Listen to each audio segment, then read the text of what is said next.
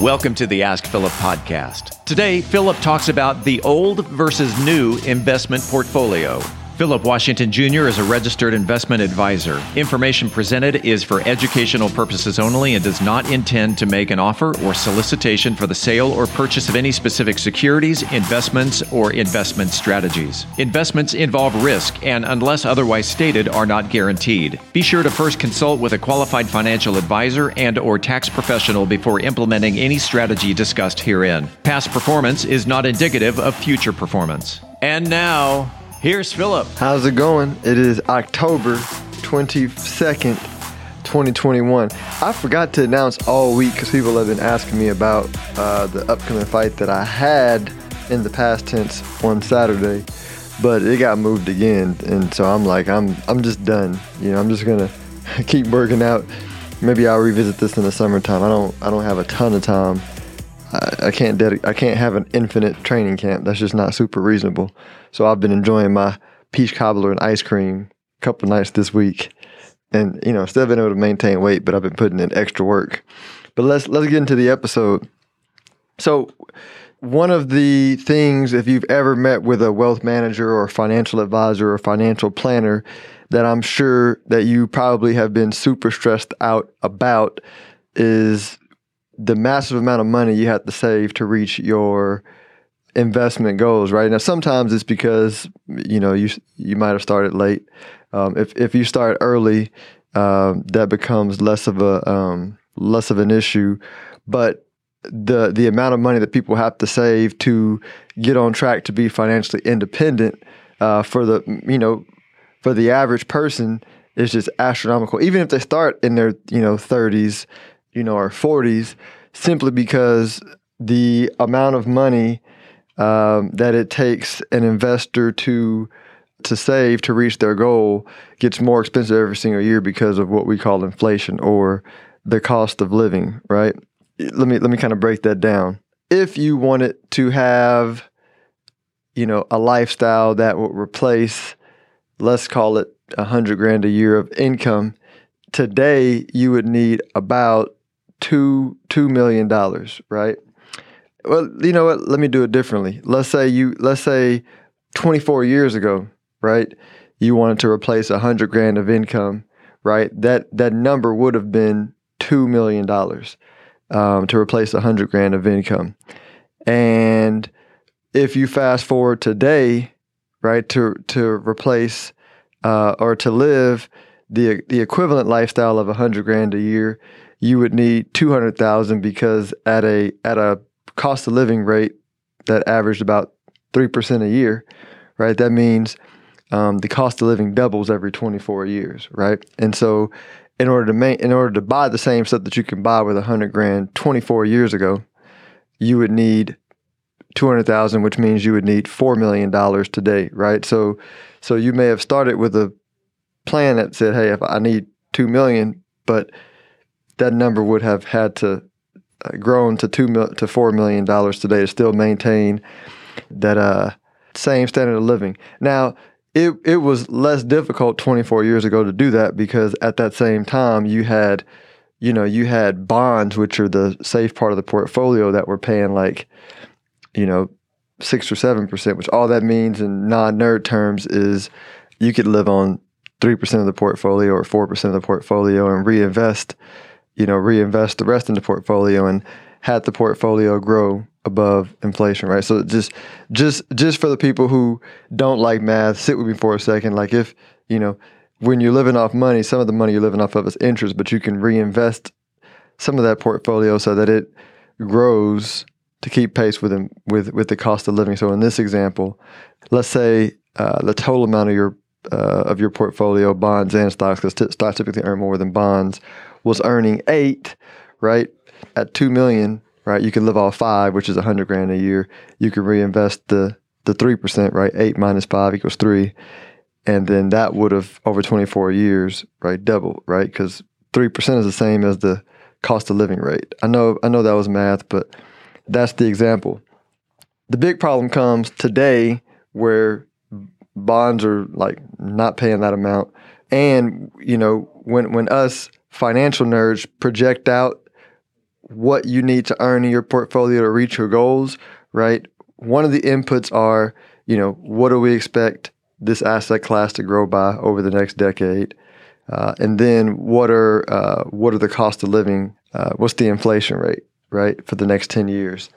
And so today, the big problem is the stated inflation rate by the government is not actually the real number, right? Because they subtract out so much stuff that it doesn't weight appropriately for every American. Without going super nerd on that, just know that like most experts who understand economics are projecting the cost of living growth rate to be somewhere around 10 to 15% a year over the next decade.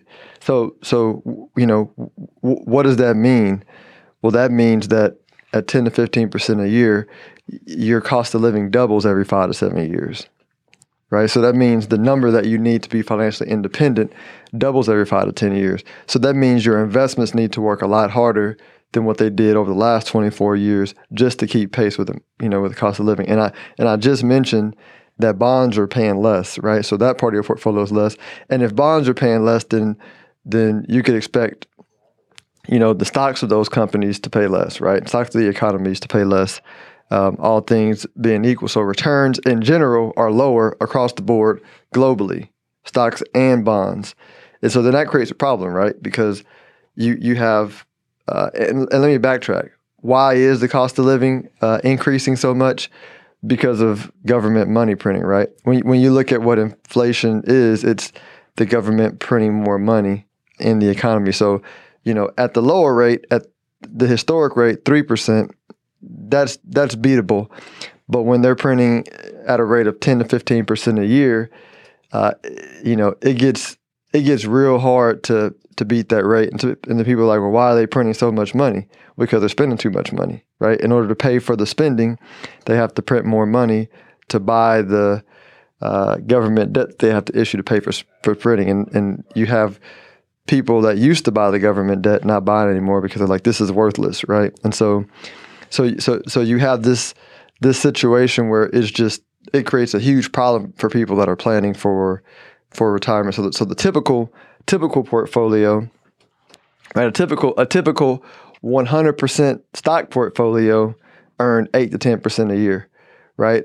So going back to what I was saying, if inflation is 10% a year, that means the typical stock portfolio just breaks even. When you add bonds, it brings you under that number, which means your cost of living is not going to keep pace with your portfolio won't keep pace with the cost of living. And so how do you solve that problem? Well, you have to rethink your asset mix strategy, because here's the other part about investing that people who've read my book or listen to podcasts know, that over 90% of your return comes from like what your asset mix is.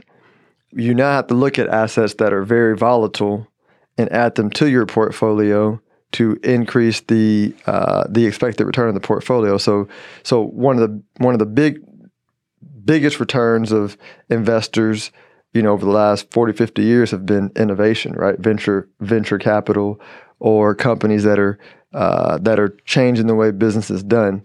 And those have provided great returns, but they're very volatile, because whenever you're investing in change, right, change is volatile. And then when you're investing in change in a highly leveraged system, it gets even more volatile. But adding innovation to the portfolio is, used to be kind of a luxury of the rich who had lots of assets. Now, regular investors have to invest in innovation. And you don't have to invest in venture capital, but there's companies in the stock market, like the ones I talk about, the Shopifys, the Squares, the Teslas, right? And there's ETFs that you can buy that invest in innovation that can help you buy those companies. You also have ETFs that are investing in companies around the blockchain and crypto, because that's innovation as well. The other thing investors are going to want to consider adding, and this is why I talk about it so much, is Bitcoin, right? When you look at past histories, because this is not, like, I'm not coming to my conclusion out of thin air or based on a guess. It's when you look at history and you see similar economic period of times where there's slow global growth, lots of debt, lots of money printing, then what does well in that environment are scarce assets and innovation investments. And so this is just the same playbook. You can back test it, look at different periods of time, right? You look at the 70s, what did well in the 70s, right? Gold and innovative companies, right? Same in the 40s. And so we're in a similar environment for the next decade. I think the biggest problem between now and then is there's a lot, there was a lot of money printing then because you had the war in the 40s and then you had the de-link from gold in the 70s. So this is really similar, except this happening like globally, right? And so, and I guess those happen globally too. So it actually is like super similar. Just the numbers are bigger, right? Because there's more debt, more dollars, and everything. And so building a portfolio, so when I look at most portfolios most investors have 100% of their money in index funds or target date funds, which don't include innovation investments or Bitcoin at the current moment. And so what I've done with clients, we've inserted those into our models for the portfolios to add that extra layer of expected return to the portfolios. But again, the downside to this strategy is it does this, right? It goes up and down a bit more, and so you have to have faith in the future, patience, and discipline because you earn the extra expected return by dealing with the volatility, right? It's the same thing that I used to tell investors who were, as bond yields were lowering, and I would tell clients how you have to own more stocks to keep pace with the cost of living and still do what you need to do because bond rates were lowering. Right now, it's okay. Now we got to add innovation, right, and Bitcoin to juice up the returns. And I've done like I'll show examples of portfolios that add innovation, and Bitcoin to the portfolio over the last 5 years, which have been a period of same periods we're in now, low global growth, high money printing, right? It's just the next. And the difference in like a traditional portfolio and the portfolio I show them is pretty significant, like noticeably significant. And past performance doesn't equal future performance, but what you can do and what you can assume reasonably is if we have the similar economic situations over the next 10 years as we had over the last 5 years, then you can expect the same thing, which I feel we do. And I also feel like the money printing gets worse, which makes innovation and Bitcoin look a whole lot better. And so these are no longer, I believe, nice to haves in the portfolios. They are have to haves if you want to maintain the standard of living that you currently are living, for your financial independence goals. And so, yeah, I mean, that is the point, right? Getting comfortable with change is super important. Again, I talked in my previous 2 episodes about investors in the UK in the 1900s looking at America and saying it's too volatile, and then they watched their purchasing power decrease significantly relative to Americans and got poorer in the world relative to Americans, right? We can feel what's happening, right? There's pockets of the people in the U.S. that have felt the cost of living go up more than others, right? So many people in manufacturing jobs felt it more than everybody else. But now everybody's beginning to slowly feel that people are getting priced out of the real estate market. Food prices are now starting to go up. And these are not temporary like phenomenons, right? And so yeah, I mean, it's you got to rethink how you invest your money for the future. Yeah, that's pretty much it, y'all. If you got any questions specifically, hit me up on Twitter, @_Philip. Share this episode with as many people as you think needs to hear it. The vast majority because here's one more thing, y'all, before I go. Most advisors are not even comfortable with this allocation, right? Most advisors aren't comfortable with crypto or Bitcoin. Most of them definitely are not comfortable with the new innovation stocks. You actually have the reverse. You still have Jim Chanos and these people coming on, coming on CNBC talking about they're going to short Tesla, right? I mean, these were the same people who like lost money shorting Apple, Amazon, Google, Facebook for the last, 20 years. And so this is like a new paradigm shift. And you're going to be left behind if you don't get on board. So hit me with any questions. Hope you enjoy this. Share with some friends. Give me a review on Apple Podcasts. And y'all enjoy your weekend. Thanks. If you are interested in having a review of your portfolio or to see how far on track you are with your retirement goals, Philip offers complimentary consults through his company, Stonehill Wealth Management. For more information, log on to stonehillwealthmanagement.com/talk. That's stonehillwealthmanagement.com/talk. Philip Washington Jr. is a registered investment advisor. Information presented is for educational purposes only and does not intend to make an offer or solicitation for the sale or purchase of any specific securities, investments, or investment strategies. Investments involve risk and, unless otherwise stated, are not guaranteed. Be sure to first consult with a qualified financial advisor and/or tax professional before implementing any strategy discussed herein. Past performance is not indicative of future performance.